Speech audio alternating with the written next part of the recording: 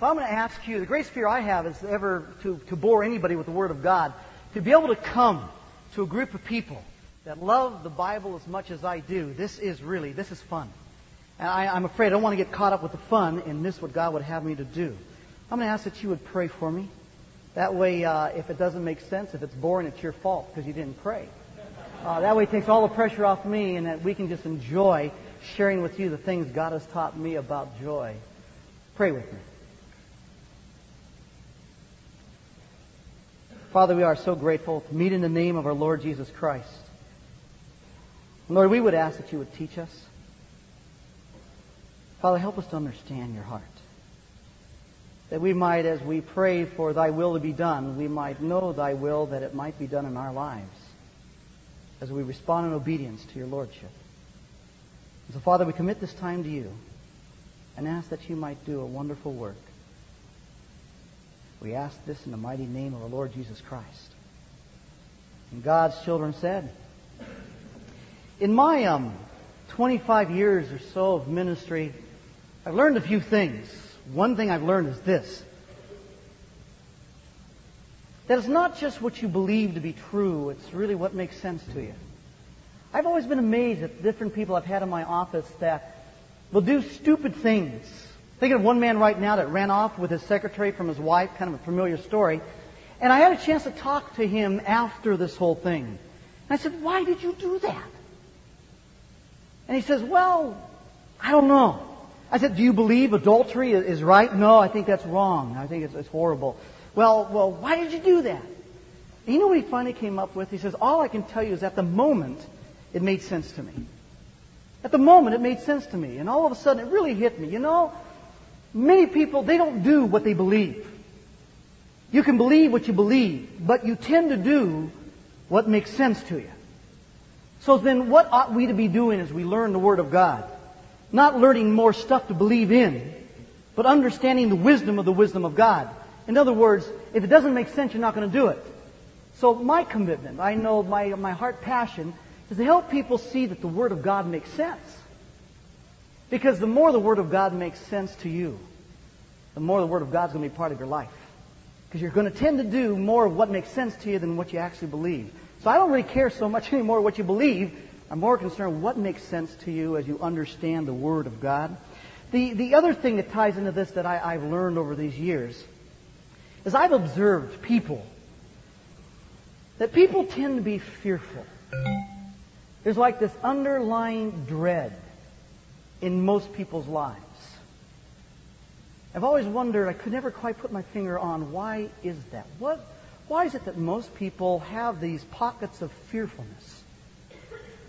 Well, we're in the book of Job now. We've had a little bit of a parking problem. So I thought by teaching the book of Job, we'll drive enough people away and we'll have more than enough room for parking.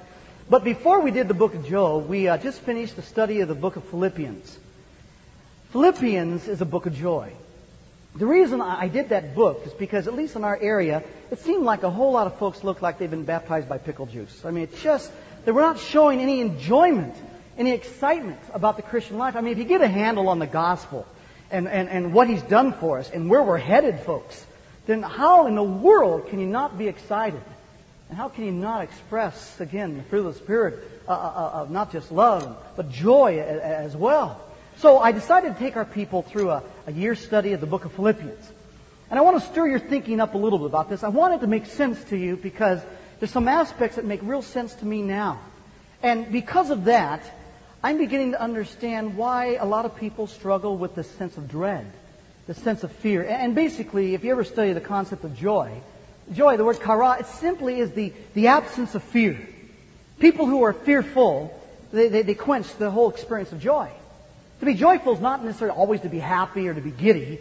You can have joy and be full of tears. You can be in agony and still have joy. The issue is you're not afraid.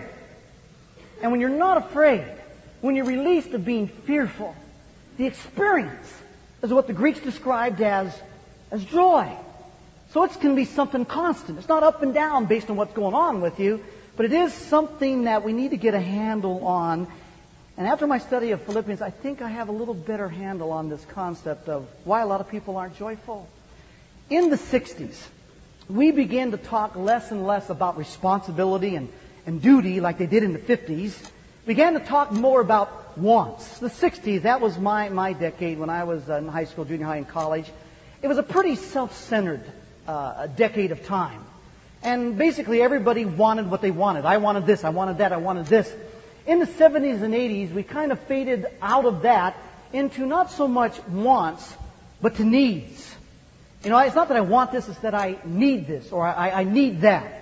Well, at first that sounds like an improvement, but if needs are only warmed over wants, if this simply is a linguistic cover-up of saying that, well, it used to be, I want a new car, now it's what? I need a new car. You know, I want new clothes. No, I don't want them. It's just I need new clothes. I want a bigger house. No, I now need a bigger house. Like I say, it's been true of, the last, 4 or 5 decades. I mean, it was true of the yuppies. Then it was of the boomers. Then it was the busters. And what they call you Generation X, I guess, because they're still trying to figure you out. But the last 4 decades, it's still really, we all share one thing in common. And what we share in common, and I think it is this that wipes out the experience of joy for a Christian. What I'm talking about is greed. I believe that most people deal and struggle with this whole thing of being greedy. Now you may say, well, I beg your pardon, I do not. Oh, you do not? I was here, Holly and I were married in 1970, and I think it was 1972 or 71, I think it's 72, that he had the big earthquake that had the epicenter here in Selmar. We were living just down from Van Norman Dam, and the whole thing shook, rattled, and rolled, and the whole deal. But and it was quite exciting. But I heard it was nothing compared to what you guys went through just a year ago or less than a year ago. What was interesting, now Scott brought me back from the airport. As we were talking, I guess Scott is deeply in love, passionately in love, because all he wanted to talk about was Denise. Denise this, Denise that, Denise this, Denise that. Well, anyway. As we're going here, all I remember is that he was talking about, well, this bridge fell and this and earthquake. And I guess the moment the thing happened, he was somewhat of a distance away from Denise. He jumped in his car, broke Romans 13 and the law, drove, because he wanted to see, Denise is going to be okay. But in that conversation, he told me something interesting. He said, what he saw when he was driving that early, what he saw immediately was all this looting going on.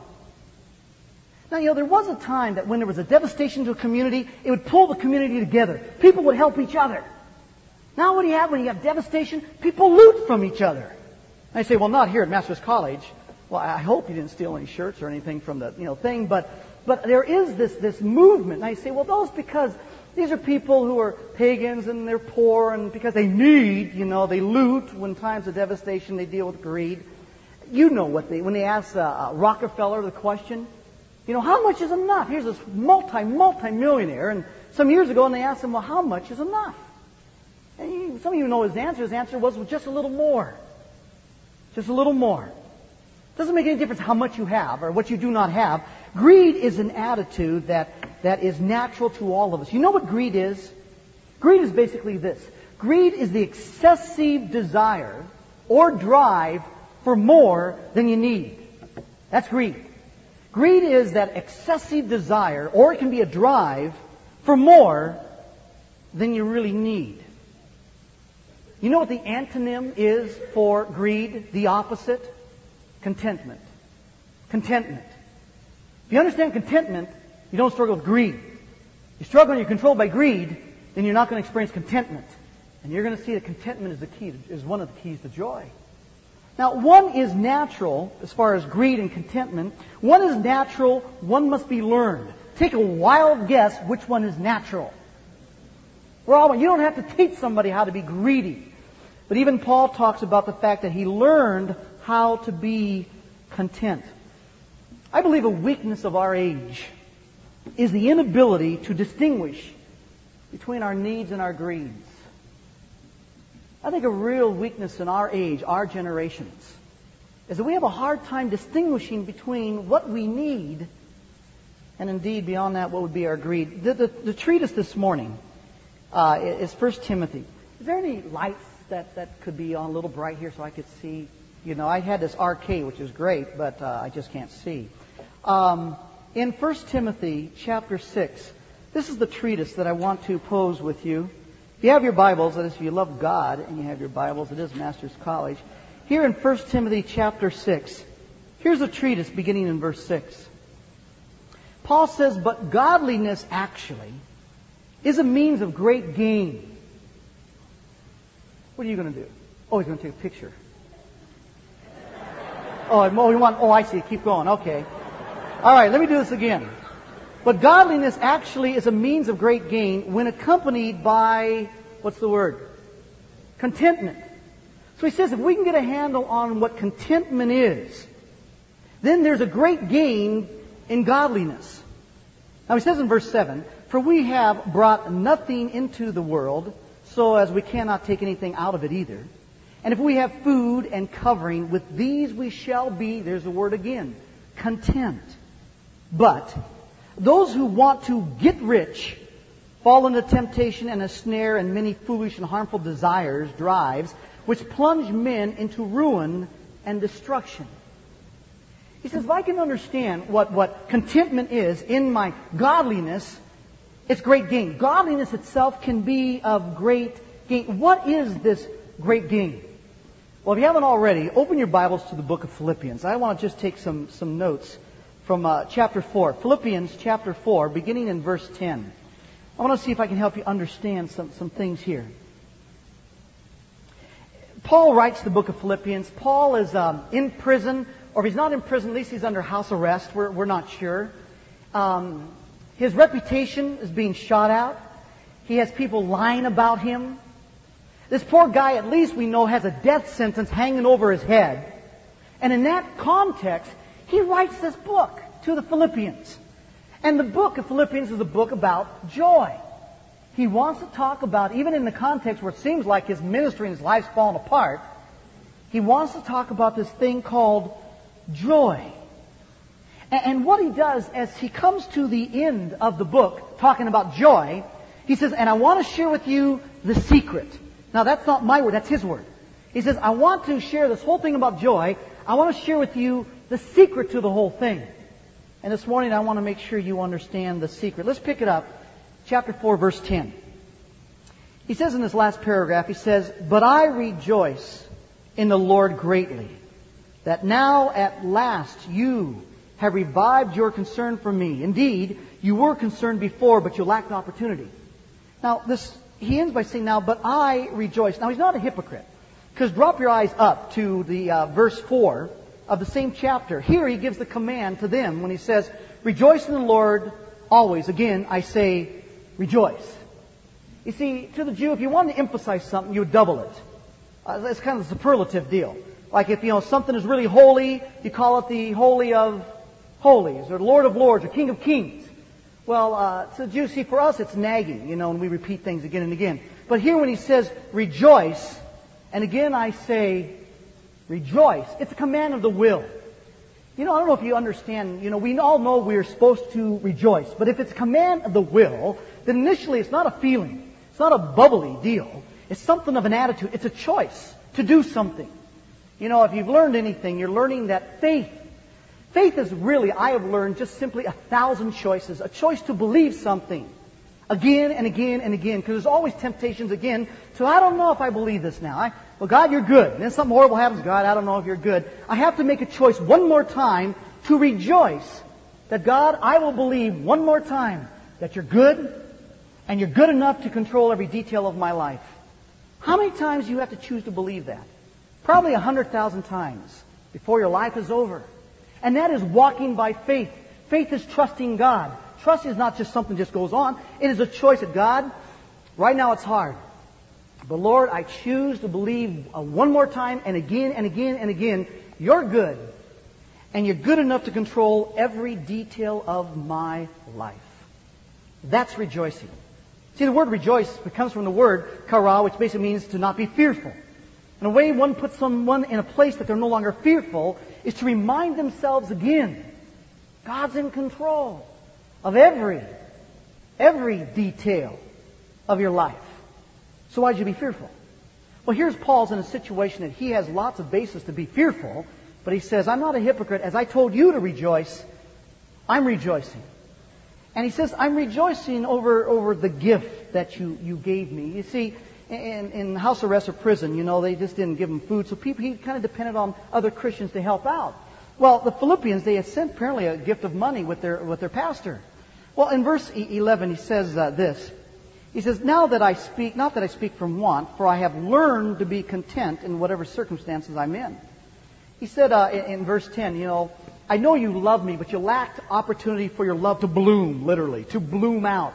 But when you gave me this gift, this money, man, I really realized how much you love me, so I'm grateful for the gift of money.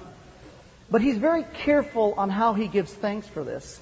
That's why he says in verse 11, not that I speak from want, because he doesn't want them to say, hey, thank you so much for the money, more. Because again, he knew people would want to attack his motives and say that Paul was in the ministry for the sole purpose of what? Getting money. So when he did receive a gift of money, he wanted to make sure it was very clear it's not that it was the money that he was excited about. It was the fact that it was the love that caused him to give him the gift of the money. So he's very careful about the thing. Not that I need anything, but I'm so glad you gave it to me because indeed I'm blessed because of your love. And he says, you want to know why I don't even really need the money? Not even really want the money? He says, because I've learned something. I've learned to be content in whatever circumstances I'm in. Paul uses one of the favorite words of the Stoic philosophers. This word content. In fact, the word actually means self-sufficient. The Stoics loved the idea of depending on nothing outside themselves. That they were adequate within themselves. All the power, all the satisfaction, whatever they needed, they could all get it from within. They were stoic. So we talk about somebody's being so stoic. They're very independent in that respect. Well, why does Paul say, I've learned how to be stoic? I've learned how to be self-sufficient. Well, Paul clarifies it in 2 Corinthians 3:5. When he says, not that we are adequate in ourselves, but our adequacy is what? Is what? Easy question. You can pass this. It's God. Our adequacy is God. But he's saying, I don't have this drive, this need for things. This for more. Whether it be more materialism or more spiritual experience or more this or more that. He says, quite frankly, the God sufficiency in me, I can experience that wonderful experience of deep down satisfaction, contentment. Well, he takes it further in verse 12. He says, I know how to get along with humble means. In other words, I know how to go to college and live like you. All right? He says, and I also know how to live in prosperity. So he would know how to live in Scottsdale. Now he says, in any and every circumstance, I have learned the secret. He's going to end this book with telling us the secret of being filled and going hungry, both of having abundance and suffering need. You say, what's the secret of having a lot or having nothing? A lot of us go through those seasons in our life. What's the secret? Again, he borrows a word from the mystery religions. I think he takes a shot to the Gnostics here. Matter of fact, this word here, I've learned the secret. The word secret is where we get our English word mystery. Literally, he says, I have been initiated into the secret. To see the Gnostics were running around, gnosis, they had this secret knowledge, and so they were saying about, you got to be initiated into the mystery religions, the secret knowledge of this cult. So Paul kind of, I think, takes a little shot here, and he says, I have been, using their language, I've been initiated into the secret. Now, what's secret? What's secret? Well, how do you do, Paul, what you do in verse 12? When you say, I know how to get along with humble means, and I know also how to live in prosperity. I know how. I've learned the secret of having much and having nothing. Paul, what is the secret? Sometimes people say, well, he never tells us the secret. No. Secret's in the next verse. He says the secret's verse 13. This is the secret. I can do all things through Him who strengthens me. What all things? The all things of verse 12. That is, I can have much and be content. I can have nothing and be content. I don't have this greed, this drive, this desire for more. I'm very satisfied and I enjoy what I have. Now he says the reason is all things.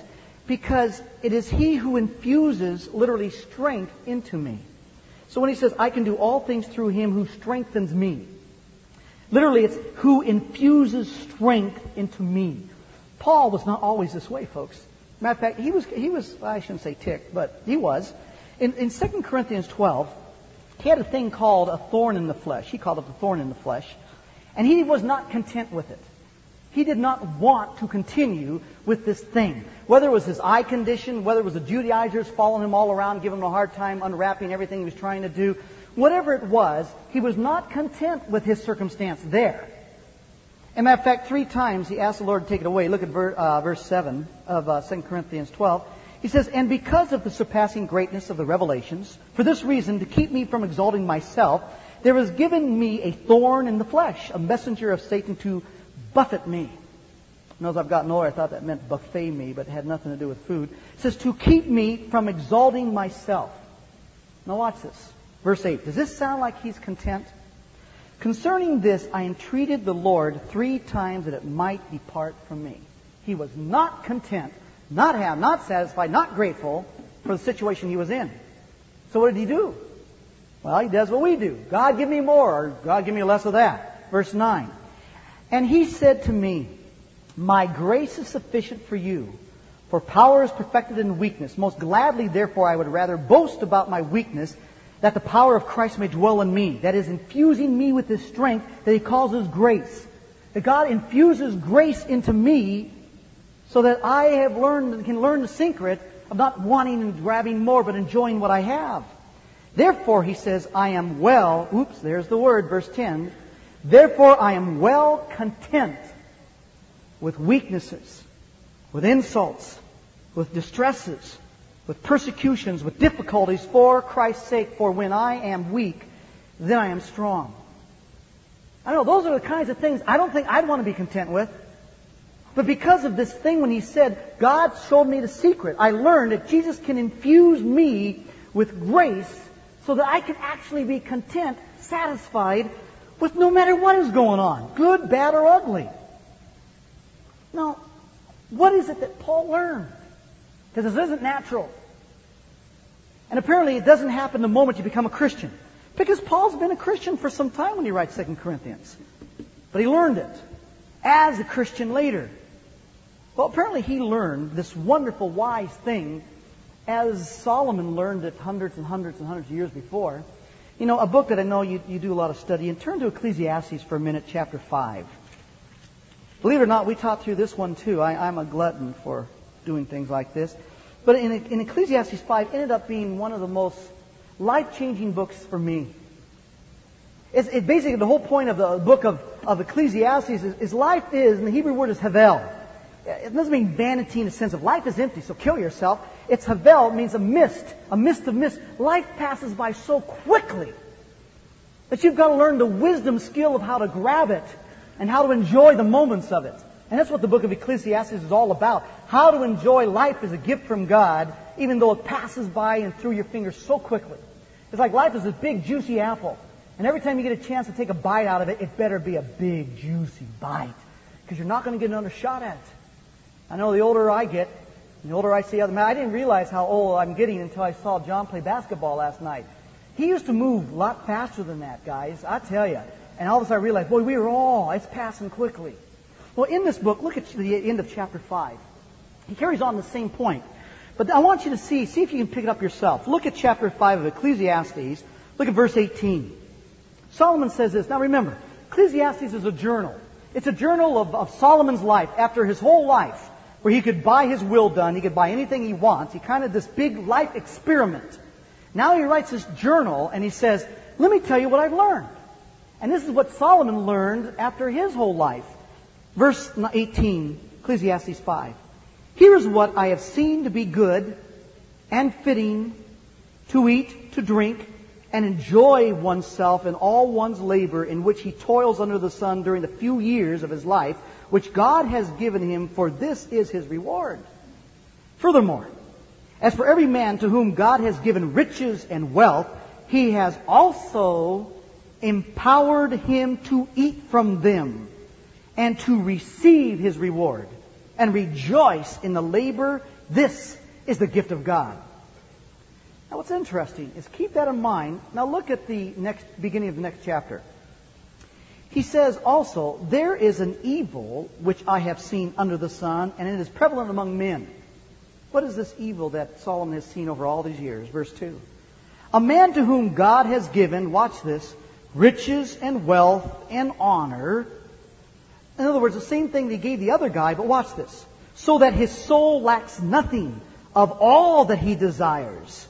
So this guy not only received the riches and the wealth and all the stuff that people have the greedy drive for, but he also received honor and everything that he ever wanted. But watch. But God has not empowered him to eat from them. For a foreigner enjoys them. This is vanity and a sore affliction. Now this is interesting. To one guy, God gives riches and wealth, but also empowers him to enjoy what he has. To the other man, he gives riches and wealth and some other things, but he chooses not to empower him to enjoy what he has. That's why we have all the tabloid magazines. That's why we can scratch our heads and people have so much, but they still seem to be greedy. Again, Rockefeller, they want more, they want more. Why? Why does God empower one to enjoy what he has, what's been given to him, and God does not choose to empower the other one to enjoy what he has? What is missing in the first two verses of chapter 6 that you find in the last phrase of verse 19? In his labor, for this is the gift of God. Throughout Ecclesiastes, Solomon continually uses this phrase, from the hand of God, from the hand of God, from the hand of God. In other words, the first man, the first person, they acknowledged what they had was given them from the hand of God. The second guy, he believed everything he has, he got by the old-fashioned way, his own hand. In other words, the first guy acknowledged that what he has, he was given from the hand of God. And the flip side is true as well. So therefore, what he does not have was not given to him by the hand of God. By acknowledging the hand of God in his life, this was the key to this whole thing of God empowering him to enjoy what God has given him. Now, how do we know that's just not Solomon? How do we know that's just not an Old Testament principle? Well, because you find it in the New Testament as well. Turn back to 1 Timothy chapter 4. 1 Timothy chapter 4, look at verses 4 and 5. Here Paul says, for everything created by God is good, and nothing is to be rejected if it is received with what? With what? Hello, anybody home? With gratitude. For it is sanctified, that means set apart, made holy to be used by God, acknowledged to be used by God, by means of the Word of God and prayer. If I can thank God for it, and then I can receive it in prayer in the presence of God, and it is not prohibited, and the wisdom from the Word of God says it is good, then what is the key to enjoying everything that God has given me? Being grateful. What is being grateful? Acknowledging it was given to me from the hand of God. Why does God command us to give thanks? Like in 1 Thessalonians 5:18, have you ever asked yourself the question when it says, in all things give thanks, for this is the what? The will of God. Why would God say it is His will, His command, for us to give thanks for what we receive, no matter what it is? Is it because God has a need? I mean, He's kind of lonely up there. No one ever. It's kind of like a pastor's life. No one ever gives thanks for anything that you ever do. And so God has this need to be thanked. So He says, give thanks or I'll burn you. No, God doesn't have a need for us to give thanks. I mean, if I read Isaiah 6 well, man, the angels pretty well fill His ears with praise and holiness. And so that's not the reason He would say, I command you, it's my will to give thanks. You know, many times we confuse God's will with God's plan. You know, just this little bunny trail just for a moment. The Bible's here, I'll stand over here. But you know what's interesting? Many times I have students ask me, well, how do you know the will of God? I mean, how do we know that God wants Scott to marry Denise? You know, how do we know who God wants to marry? You want to marry, go to this college, that college. What does God want you to do? Many times John wrote, I think your very first book you ever wrote, God's will is not lost. He talks about, remember, that God's will is not a cosmic Easter egg hunt, that God hides His will all over the place. In fact, we confuse God's will, God's plan. You see, God's plan, those are the specifics of maybe who you're going to marry, when you're going to graduate, what are you going to do. That's God's plan. And you want to know how you find out God's plan? By knowing God's will. You want to know something? God's will is not lost. God's will is clearly given in the Scriptures. The only way you'll ever find out God's plan is first know His will. And if you're living out what you know God would have you to do, you know God's will. That's not the issue.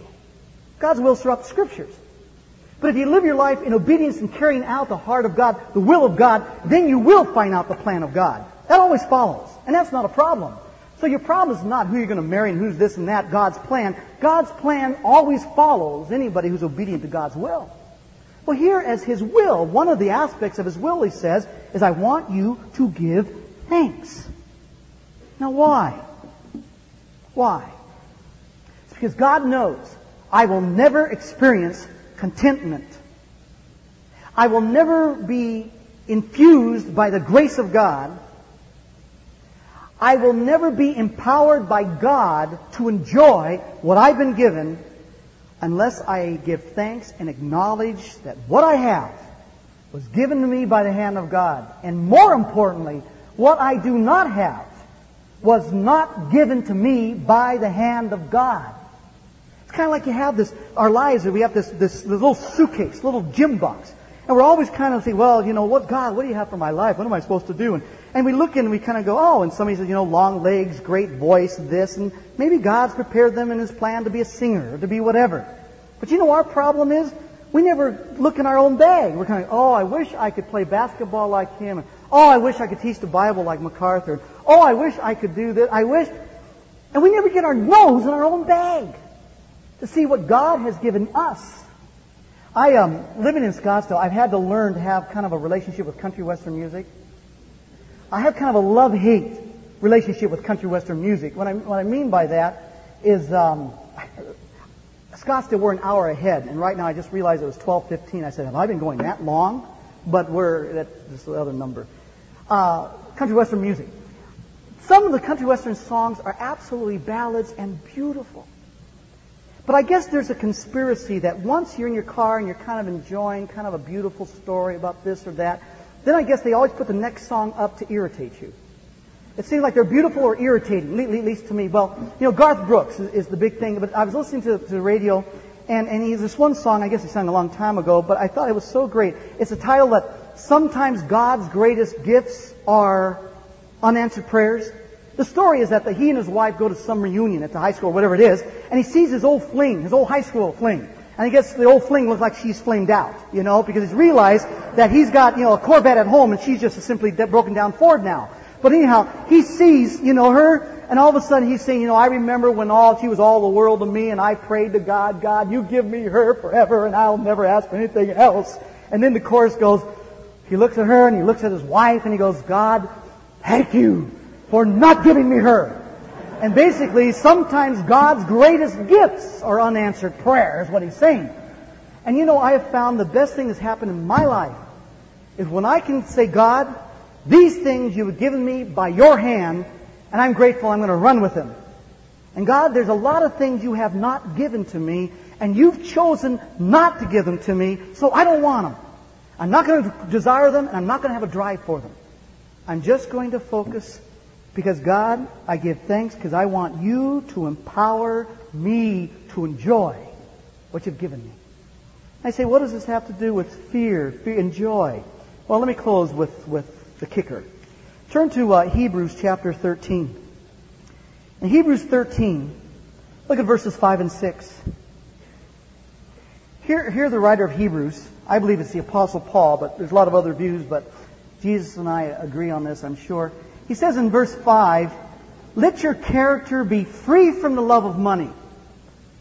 Now what does that sound like, folks? Free from the love of money, contentment. He says, let your character be free from the love of money, being content with what you have. For He Himself has said, I will never desert you, nor will I ever forsake you. Everything I want you to have, I'll give you. And what you don't have is because I don't want to give it to you right now. so that we confidently say, the Lord is my helper. I will not be afraid. And what does it mean to not be afraid? It's the word what? Joy. What shall man do to me? Do you acknowledge the hand of God in your life? Do you? Well, I'll tell you, I do. I'm learning to. Because I want God to empower my enjoyment of what He's given me. And my enjoyment of what He hasn't given me. Because you want to know what contentment is? Contentment is when you are empowered to enjoy what He's given you. And you receive contentment by acknowledging His hand. Fanny Crosby, you've heard of her. Do you know that she lived to be 95 years of age? She became blind when she was 5 years old. We're talking 90 years blind in darkness. Do you know what she wrote when she was 8 years of age? She wrote this. Oh, what a happy soul I am, although I cannot see. I am resolved that in this world contented I shall be. How many blessings I enjoy that other people don't. To weep and sigh because I'm blind. I cannot. And I won't. 8-year-old. You know, I'll tell you, I'm learning this in my own life. There's kind of a dark side of getting older, isn't there? I mean, I'll look in the mirror and I'll just say, you know, Daryl, you're better looking than that. You know, you kind of got to live kind of in a sense of denial. One time, I remember, it was when I was doing that one time I was at the hotel and I was speaking at this one church 3 Sunday nights in a row, and to get there for flights I had to finish preaching and rush to the airport and then fly. Well, I forgot my T-shirt. And I sleep in a T-shirt. You know, none of your business, but I do anyway. But I remember I forgot a T-shirt. And so after that night, I got to the room and I'm brushing my teeth, and I didn't have a T-shirt on. And I'm brushing my teeth. And, you know, usually, you know, you're kind of holding it all together, right? Because you live in this denial. But I forgot I didn't have a T-shirt on, and I was brushing my teeth, and I was relaxed. And I looked. See, I thought my wife, Holly, was bulimic for years because every time I'd step out of the shower, she would throw up. And now I would realize, you know, what the problem was. And I just went, oh. So this aging thing is difficult. But you know what I learned? Even though I used to be a hunk and now I'm more of a chunk. But what I've really learned is basically this. I am learning to keep my nose in my bag. And whatever I can do, whatever I still can serve, whatever God has given me, I've learned to still acknowledge it from His hand. And things that God has taken away from me simply because of age, He has taken away from me, and I can be thankful for that because apparently I don't need it. Apparently I just don't need it. I'll never forget it. It's true with my relationship with my wife. Holly and I will be celebrating 25 years this June. 25 years. And I'll tell you, I am so in love, thank you, with my bride. But I'll tell you why. I'll tell you why. I remember when I was still at seminary, and I was in my second year. And, well, actually it was the first year, and Holly got herself pregnant. I helped, but she got pregnant. And so we had little John. Well, at that time, our 69 Volkswagen broke down.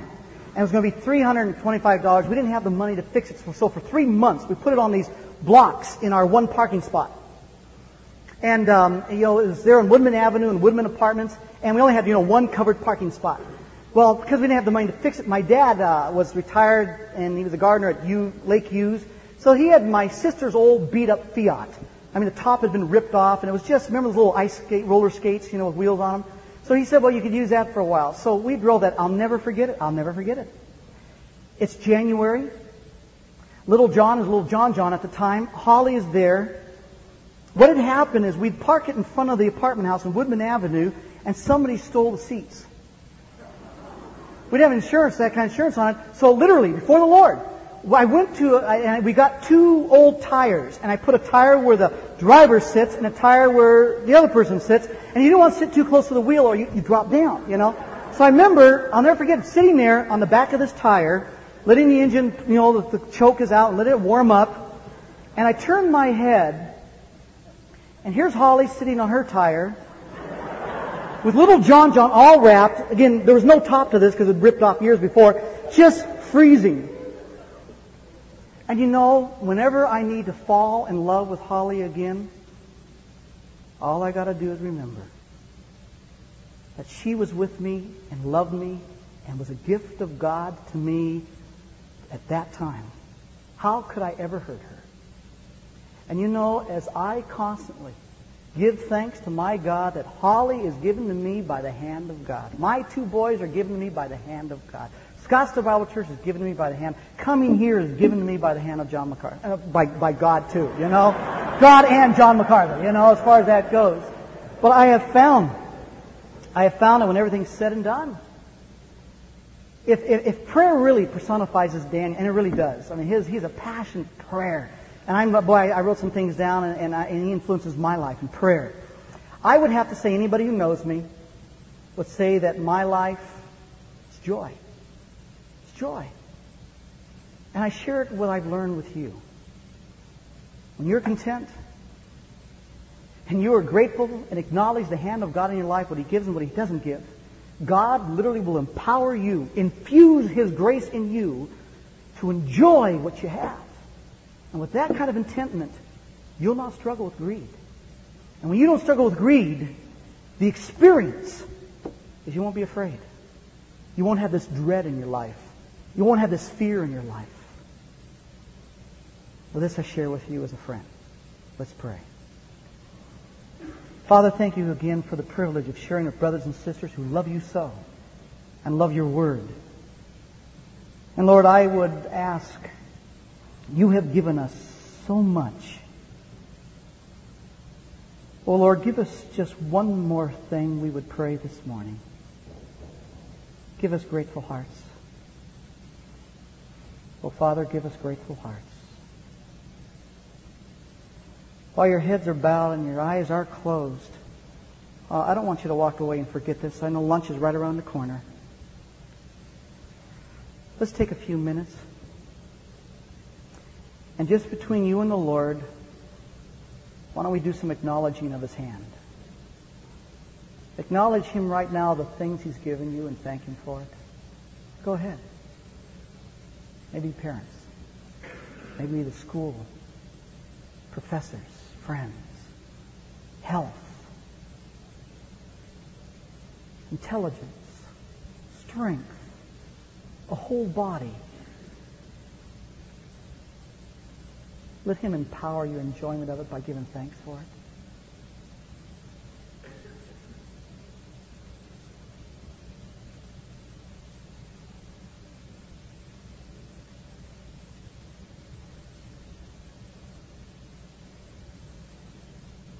And now the other side. Those things that you think you want, God has chosen not to give those to you right now. Assuming it's not because of sin. Assuming your heart's right before the Lord. Then it's His design for you not to have that yet. So can you now acknowledge His hand and thank Him that you don't have the boyfriend yet, the girlfriend. Graduation's 2 years off. Your parents were divorced when you were young. You feel awfully alone. You don't have a lot of friends. Could it be that that too was given to you by God for a reason? That He can empower you to even enjoy what you don't have?